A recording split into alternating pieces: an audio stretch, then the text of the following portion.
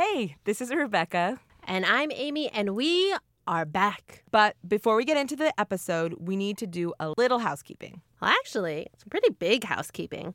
After more than 2 years with KPCC and American Public Media, we are moving on. This will be our last episode with them, and it's been an amazing run. We're so thankful to KPCC and APM for helping us get the podcast going and out into the world, featuring the best and brightest voices in Mashup America. It helped us with our very important goal, finding you. You guys are the reason we are here, and hearing from you about how the Mashup Americans makes you feel inspired and validated and challenged is honestly why we get up in the morning. So what you need to know is we are not going anywhere. We are cooking up some great new episodes, more to come soon, and if you're already subscribed, literally nothing changes. Just make sure to stick around. And for you newbies, you can subscribe to us at applepodcast.com/mashup. You don't want to miss a thing, I swear. Then you can always find us on mashupamericans.com with tons of articles and interviews about Mashup Life. And you can subscribe to our newsletter, which you'll get in your inbox every week. mashupamericans.com/newsletter.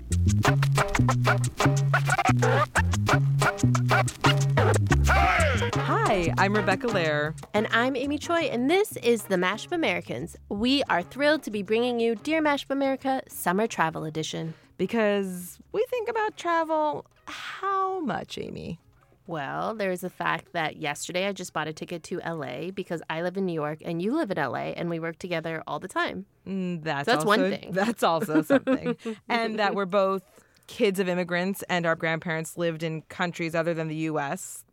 When did you get your first passport? I think mine was within the first couple months of my life. Yeah, I definitely had one before I was 2 because I had my second birthday in Korea. There you go.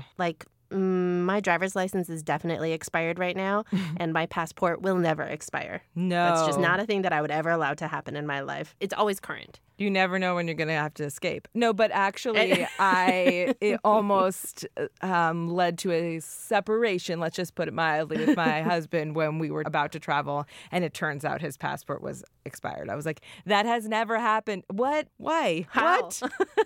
Go expedite.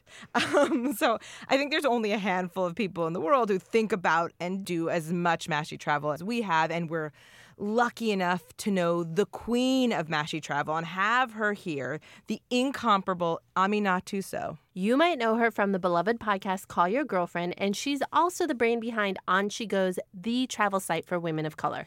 We're thrilled that she could come and share with us her vast wisdom about travel. I mean, she took her first international trip before she was 6 weeks old. And I can relate to that because my daughter's first trip was at 7 weeks old to visit my grandmother in El Salvador and to go to my cousin's wedding in Guatemala because not going would be an unacceptable answer. Yes, that's exactly what we mean by Mashy travel. It is both amazing and not a choice. That's exactly right.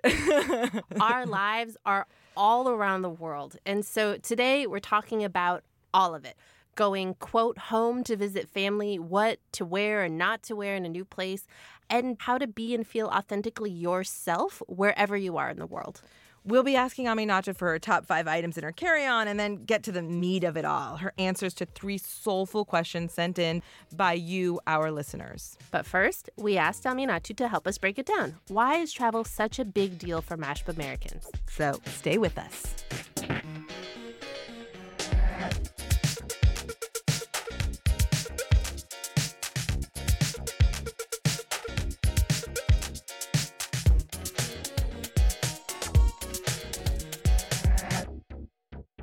Amina, we are so glad you're here with us for this special episode of the Mashup Americans. You know, you were one of our very first guests back when we were starting this, I think it was 2016. Oh my God, it was so long ago. 1979, I was here.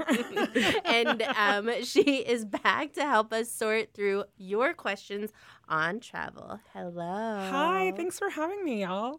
Ugh, you're the best because you are our most expert friend. It always feels like in a good way, both bossy and open. You have very strong opinions. You have a lot of strong opinions and a lot of good tips. So let's get right to why this topic is so rich for mashups. I mean, people in American culture tend to think about travel as a luxury or just like as a vacation. It's a necessity for some of us. But yeah, exactly. That for mashups, it's actually like one of the biggest factors in our lives. Like we can build our years or like our schedules around travel and how we see our families and how we keep our roots extended throughout the rest of the world. It's really like how we keep our communities alive. Can you, Aminatou, give some of our listeners a little bit of a primer on how you became a person for whom, as you say, home is where the Wi-Fi connects automatically? My family is from Guinea in West Africa. I guess I'm from Guinea too, but when by the time I was born, my parents lived in Nigeria. My mom went home to have me, and I think like 10 days later I was on a plane. That was my first flight. So I have a passport from a country that is, like, it's where I'm from, but it's not home. And my father was a diplomat, so we grew up, like, bopping around. And also a lot of our family, because of political strife, like where we were from, are, like, political refugees, or they left, or our family is globally distributed. And I definitely did not grow up wealthy at all. Quite the opposite of that. But travel was something that was really important to my parents in the sense that, like, that's how we reconnected with our family. So, like, going home every couple of years, like, to Guinea was really important. And I knew how expensive that was for my parents. They had 3 kids, like, we all had to go. We also did a lot of, like, cousin swaps when I was growing up, like, the way that you would go on vacation. Because, like, they couldn't afford camp or, like, I don't know, like, sending us to some fancy thing. It's like, go stay with your auntie here and here. And so, like, all of the cousins and the siblings would exchange kids.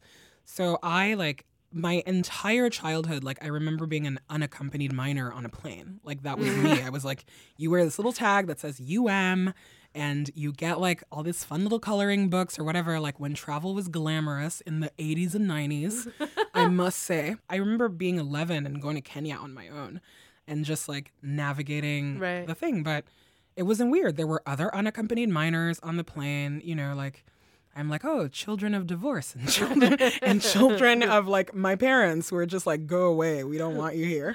Well, there was like 500 people smoking cigarettes. Exactly. Everybody was smoking cigarettes everywhere. Like, I'm not afraid of talking to customs officers. But it was funny when I went to college, and I would always, like, at that point, my family was living in Europe, so I would take some friends home every summer or whatever. And I'm like, wait, you had to get a passport for this trip? You had to, I'm like, by the time I was 18, I'd probably had like 10 passports. Right. Totally. And, or watching them like not know what to do at customs or like not. And I was like, wow, like I did not realize that was a privilege because I grew up poor. And then watching Americans who I assume to be, I'm like, you guys are rich by every standard. But then I also started learning about, I'm like, oh, like, how come my Black friends travel less? And I'm like, oh, Jim Crow. Like, where there's like, there are policy reasons and economic reasons for why, like, minorities in America travel less and, like, places where they would feel safe or even take advantage of free things like the National Park Service. Mm-hmm. So we just go, and it was very humbling and, like, interesting to learn about. Well, so it's really interesting what you're saying about borders and kind of traveling domestically. Like, I traveled more internationally than I ever did domestically. I think that's probably still true as a grown person. And I think, like, growing up in the U.S. as a woman of color and as children of immigrants, I've just kind of, like, always been uncomfortable. And, like, I've always been a foreigner. Yeah. And then when I go places, I'm also that. But the thrill that comes with landing in an airport and, like, being uncomfortable and then being able to navigate and be like, well, here's customs. Like, this is how I feed myself or get around in the world. That's actually where I'm the most at home, is in that, like, those so fascinating pieces of transit. Where I grew up, everybody looks like me. Like, even our, like, shitty dictator president looks like me. Like, everybody in power looks like me. Everybody less power than me looks like me. So I never had an anxiety about this. And even though, like, even when we lived in Europe, it's like I could see it, but it didn't bother me. Not to say that, like, Europeans, like, there's less prejudice there than here. Everything just looks different.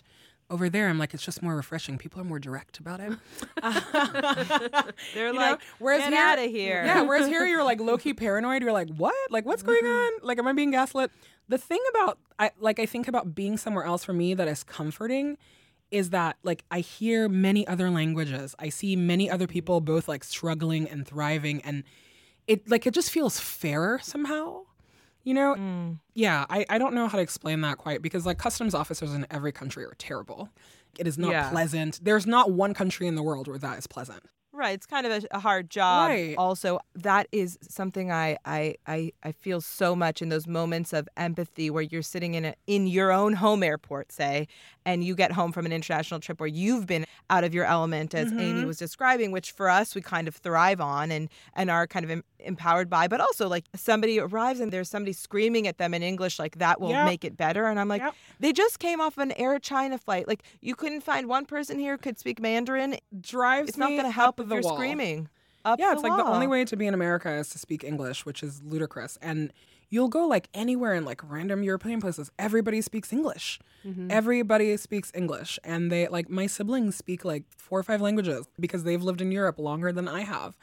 And all of this stuff. And I'm always so impressed because they're like, you need to be able to communicate with a lot of people. This is just how it works. My grandmother in Guinea never went to school a day in her life. Like, she speaks 3 or 4 languages. Like, same thing. Like, you just need to know how to talk to people. How many countries have you bribed your way into through customs? I'm very anti-bribe, actually. This is like very near and dear to my heart because I grew up in West Africa where like bribing is just a way of life. Like at the airport in Conakry, like they will just look at you and be like, what did you bring for me? Like there's a whole language around it. Nobody will ever ask you for money. But there is this like intricate dance that happens that's like your luggage is not showing up. And you know that the only way to get it is to do that. So that was always a point of frustration for me. And I've always been a fan of Law and Order, both the TV show and the concept. So I will tell you that it frustrates a lot of people in my family that I've, like, from a very young age was like, I refuse to participate in this corrupt system. And I will say that more than anything, I have sat in like some sort of airport detention system for longer than I should have because I refused to pay a bribe. The first time I went to Mexico, an agent tried to like get a bribe from me and I was like, oh, hell no. I did not leave Africa to pay a white man a bribe. Are you kidding me? No way. But I have also paid bribes. So I'm not saying that I'm like some holier than thou person, but I make a big stink of it.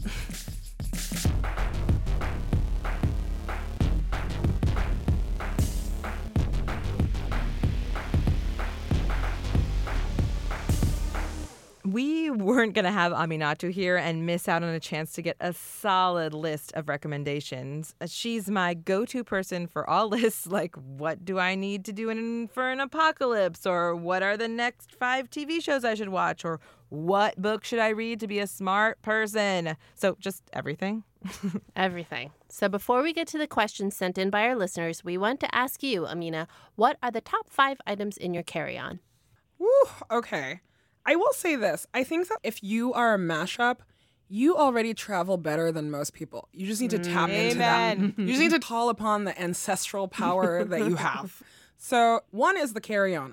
You need to get like a good carry-on. I'm not one of those people that like they look at the airport and they're like, can this bag go? Even though that's a very African problem. But, you know, I learned from my mother. My entire childhood, my mother and I, across various world airports, specifically European ones, having to pack and unpack luggage. Like, that's my most enduring memory. Mine is doing that, and then everything inside the luggage is also in 14 Ziplocs. Oh, 100%. So I'm going to get to that. So my next thing is that, like, I live and die by packing cubes. Oh, yeah. Everything has a home. I have like a toiletry bag that lives in the carry-on. Like, I don't believe in like raiding your house for like packing toiletries. You just need to have a travel kit that goes, and it's doubles of all the stuff that I use. And they're all in the appropriate size bottles. Even though I believe that the TSA 3-ounce rule is racist against Black women because 3 ounces of conditioner goes nowhere in my hair. But, you know, that's a different problem. I ship a lot of stuff to myself. If I have like to carry liquids, I'll just ship them because I travel for work and I'm like, somebody else will pay for this, not me. So that's that. I have a universal charger that I love, and I now carry a travel steamer. You carry a travel steamer? I carry a travel steamer. It's a little excessive. I wear a uniform on the road, and it's like I know the exact dress I want. Fabrics that travel well are like linen, but you know, it gets all wrinkled. This is where you're blowing Rebecca's mind because she doesn't own an iron. Okay, what kind It's of not immigrant that I are don't. you? Are you kidding me? We in my house on Tuesdays, you should have seen the piles of ironing. We iron our underwear, we iron sheets, we iron an iron sheet is the everything. best. I would say I'm a Southern Californian version, which is meaning like lots of fabrics that do not need to be ironed. Everything can be ironed. Okay, that's probably Everything. true. Like in my family, we iron jeans. You know what I'm saying? Like we iron everything. But anyway, okay, steamer. I cheated and said that the carry-on is one of the 5. Bags within bags. The bags within bags, a toiletry bag that is already pre-packed. And then my last thing is that I bring a water bottle because buying plastic water drives me up the wall. You can't do that in every country, unfortunately, where you can just like drink the tap water. But in anywhere that you go that you can drink the tap water, I'm like, bring your Nalgene or whatever brand you like. Because, And you know, they TSA forces you to buy water on the other side. And I'm like, this is a scam. Big Water is in on security theater. I see know. what's I going on bet here. we could figure out where TSA has some kind of investment in like Dasani.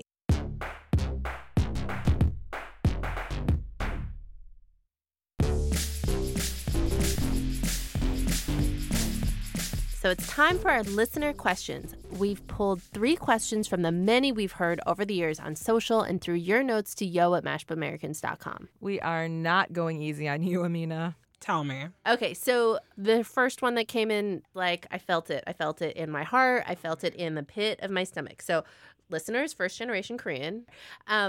When I visit family in Korea, I'm always embarrassed because my Korean is terrible and I can't really communicate very well. My family is nice about it, but I just feel terrible. How do you deal with your guilt when you go back, quote, home and you can't communicate with your family? How can I make the next trip guilt-free?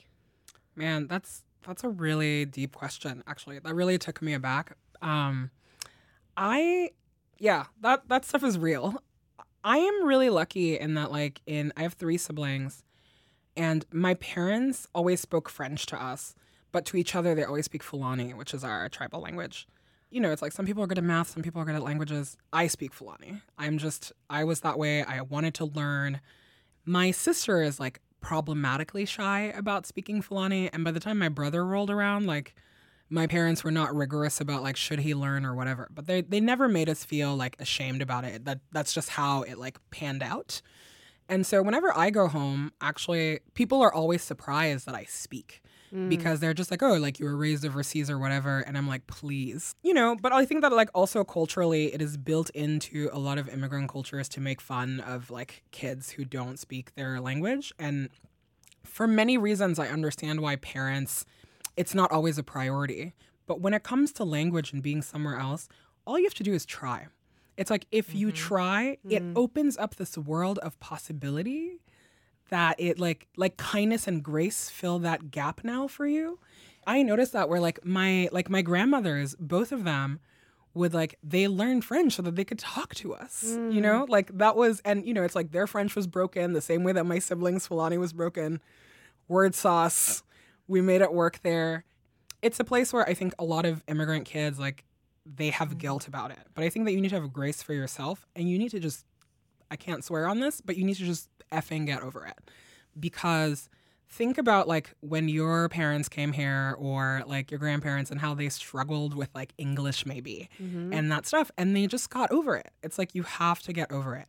But if you feel guilty about it, you have an obligation to learn. I'm like, I watch K-dramas all the time and now I'm saying Korean words. I love it when I recognize them.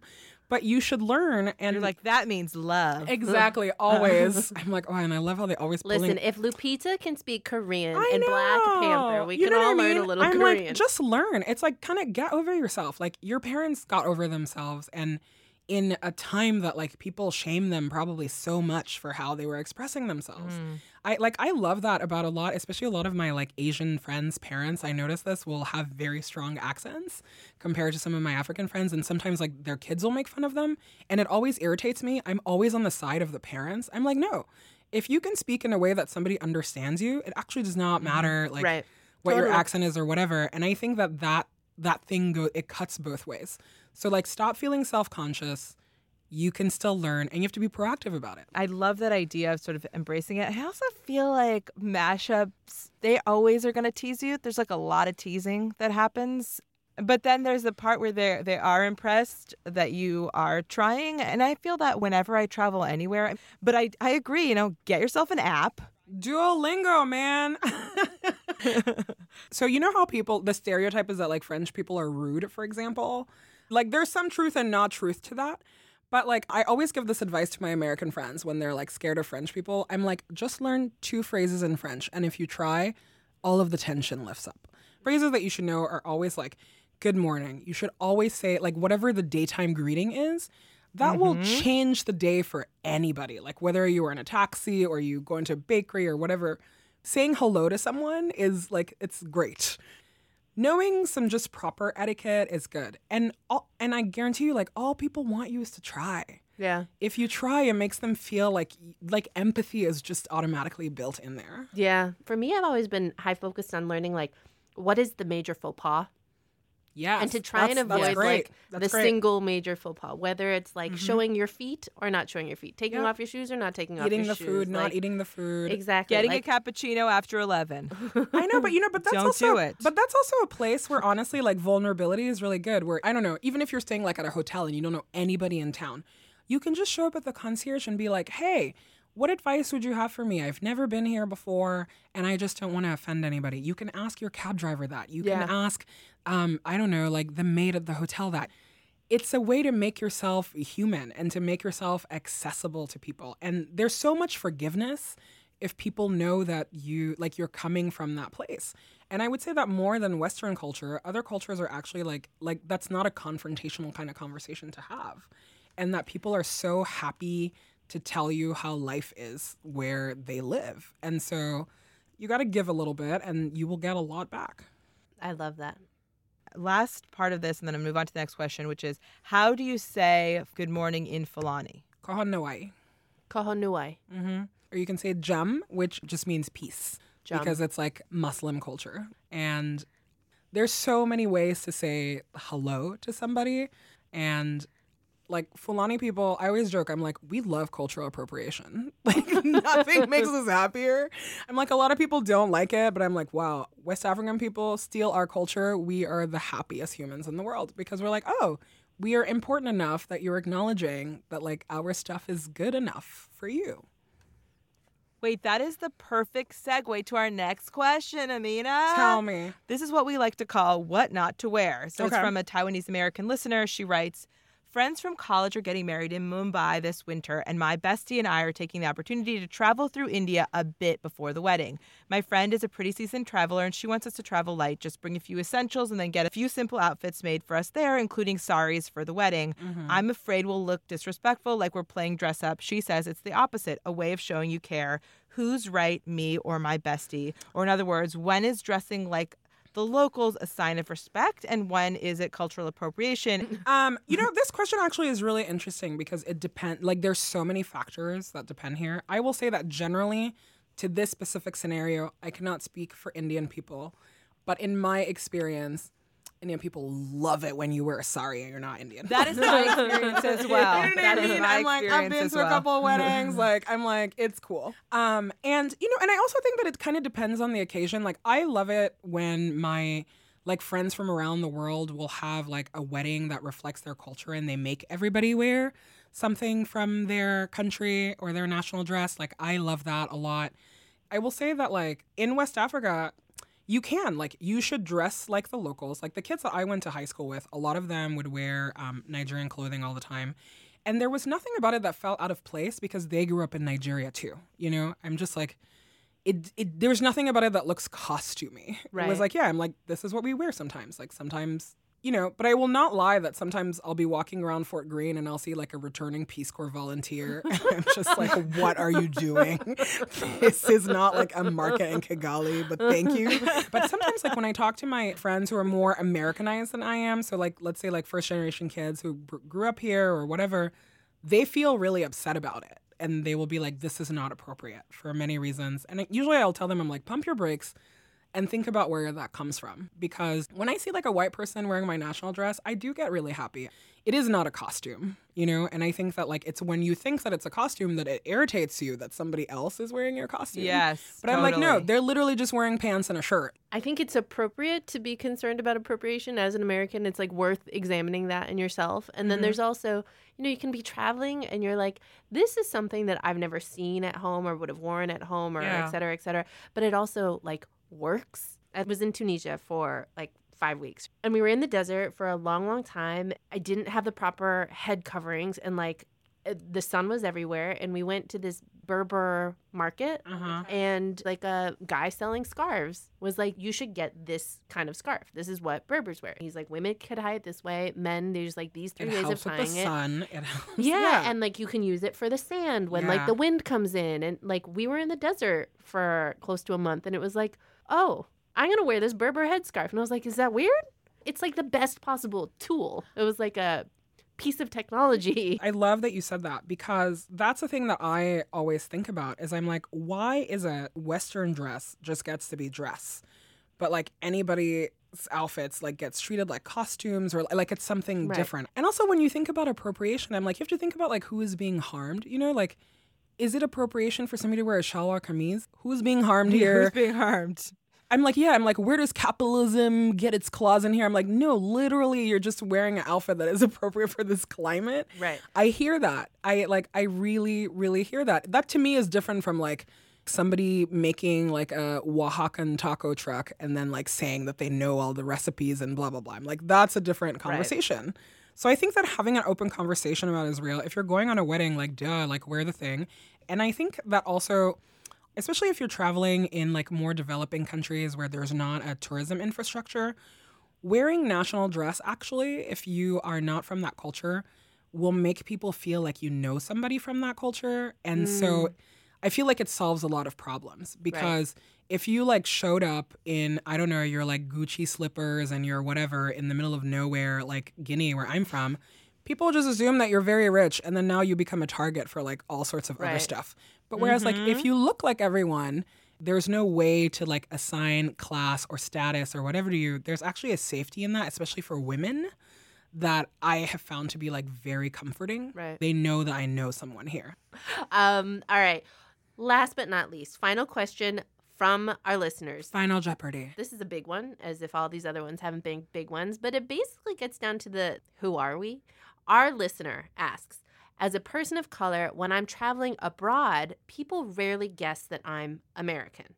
I always feel awkward about it because honestly, at home, people assume I'm not necessarily American. How do you deal in those situations? It feels weird and maddening to defend myself in either one of those scenarios. That's another one that is hitting me like a tidal wave. It's hard. It's hard. But again, I would go back to context, right? Because this person literally says that they feel different in different context. And it's interesting for me because one of the frustrations that I'm going through right now is that I had an Uber driver, I think, the other day that was from Guinea. And I heard his music and then I saw his, like, the sticker on his car and I was like, where are you from? What do you do? And we started speaking Fulani and he was like, you're from Guinea? He, like, would not believe it. And that cut me so deep. It was so hard for me because it is an insecurity that I have. I'm like, I move through the world and like people don't know. Like, yes, I have an African sounding name. But yeah, people do not experience me as an African person. And that actually is my primary identity. Like, that's what I think of about myself. I don't know. I would say to this person, again, it sucks. It's like you have to do the work. But that feeling of awkwardness, you are the one that feels awkward. The other person doesn't feel awkward about you. They don't feel awkward about asking you. So I think that you really have to do internal work that says, like, why is this question so ground shifting for me? People all over the world will ask very insensitive things. And sometimes I actually like it. I'm like, wow, people everywhere else are not PC. Like, African people will ask you wild things. And I'm like, if you were white, we would call you racist. But you don't have the power, so we can't. As a Jew traveling the world, it is unreal. Yeah, I can't even imagine that. You know, I'm just like, well, yeah, sometimes I'm just like, wow. And and people are wild and sensitive in every language, in every country. It's not better somewhere or somewhere else. It's just that you're more used to a context for that. But I think that, like, the thing about being mashups in general is that you have to realize that you need to pull from your own strength and from your own past and be a person that is grounded, because I think that at the end of the day, the insecurity that we feel about everything is this, like, lack of groundedness. Because that question of, like, where are you from can really send you for a tailspin, you know? And that's whether you're, like, first generation or you are just, like, you know, like a third culture kid like me, or... That question is really hard to answer. But also, I would submit to people like, why does it matter? And what does it mean? And, like, that's why my joke about like the Wi-Fi is Right. so real. Because I'm like, home is people. In general, like, we need to be more confident and we need to decide for ourselves like what home is and who we are and what our values are, because that's not something that's external. We see each other through time and space and all these things, but at the same time, like, you get to decide who you are. I feel like that could be an answer to what the Mashed Up Americans is here for and what we're doing, is that this idea of just owning who you are in all of its complexities, because we have a unique ability to navigate so many cultures and to really be empathic and understand so many perspectives that actually, if you own that, it's kind of awesome. We don't make the space to have these conversations, and then we always think that we're weird, that nobody thinks like us. And like, fortunately now it's like we have podcasts, there are blogs, and there's the internet, and we can kind of find each other. I'm just like, therapy helps. And really just taking responsibility for your own life helps. Like, this is where I'm at. I'm like, I'm Aminatou. So this is the time and history I live in, and I'm doing my damn best. Yeah. I mean, that's so beautiful. I thank you. Thank you, Infinity, for this today. We were so excited to talk to you. And now I feel like I actually need to plan a trip imminently. I know. Yes. Listen, this is what I would say to like mashups, and mostly it's like to the American friends of mashups. Just go somewhere. You don't have to go to the ends of the earth. It does not have to cost you $1 million. Go somewhere. Go to the next state over. Go to the next state park over. Go to the next town over. Just go. If you can get over that inertia, you will go very far. But you just need to go. Amen. Amen. You got it.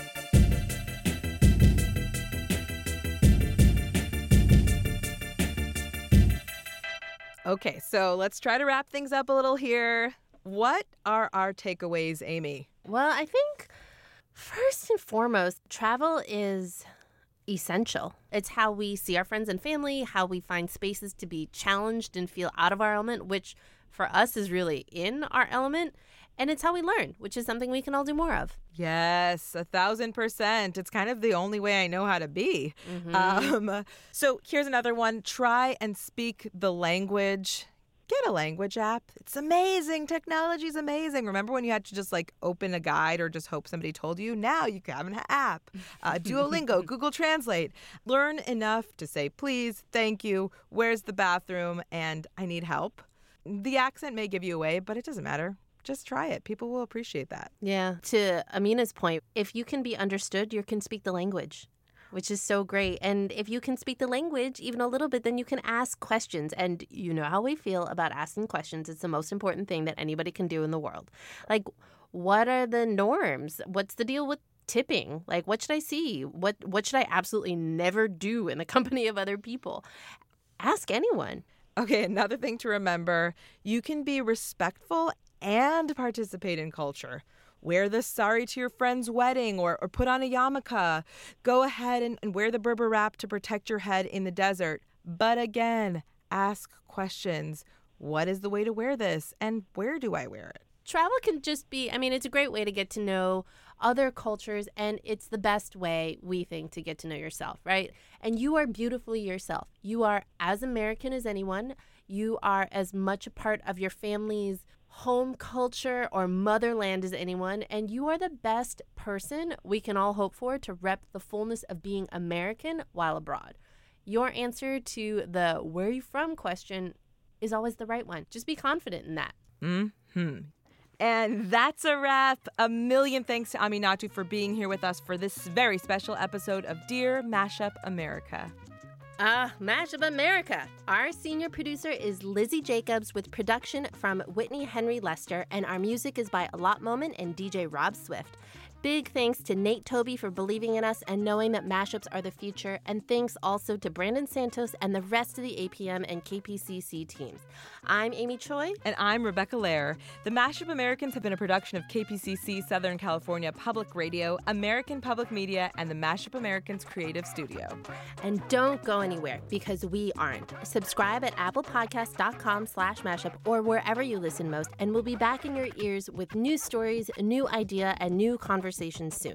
Follow us on social at Mashup American and keep supporting each other and remembering, you are what makes America great. Keep being your whole amazing self. Do it. Talk to you soon. Besos. Bye.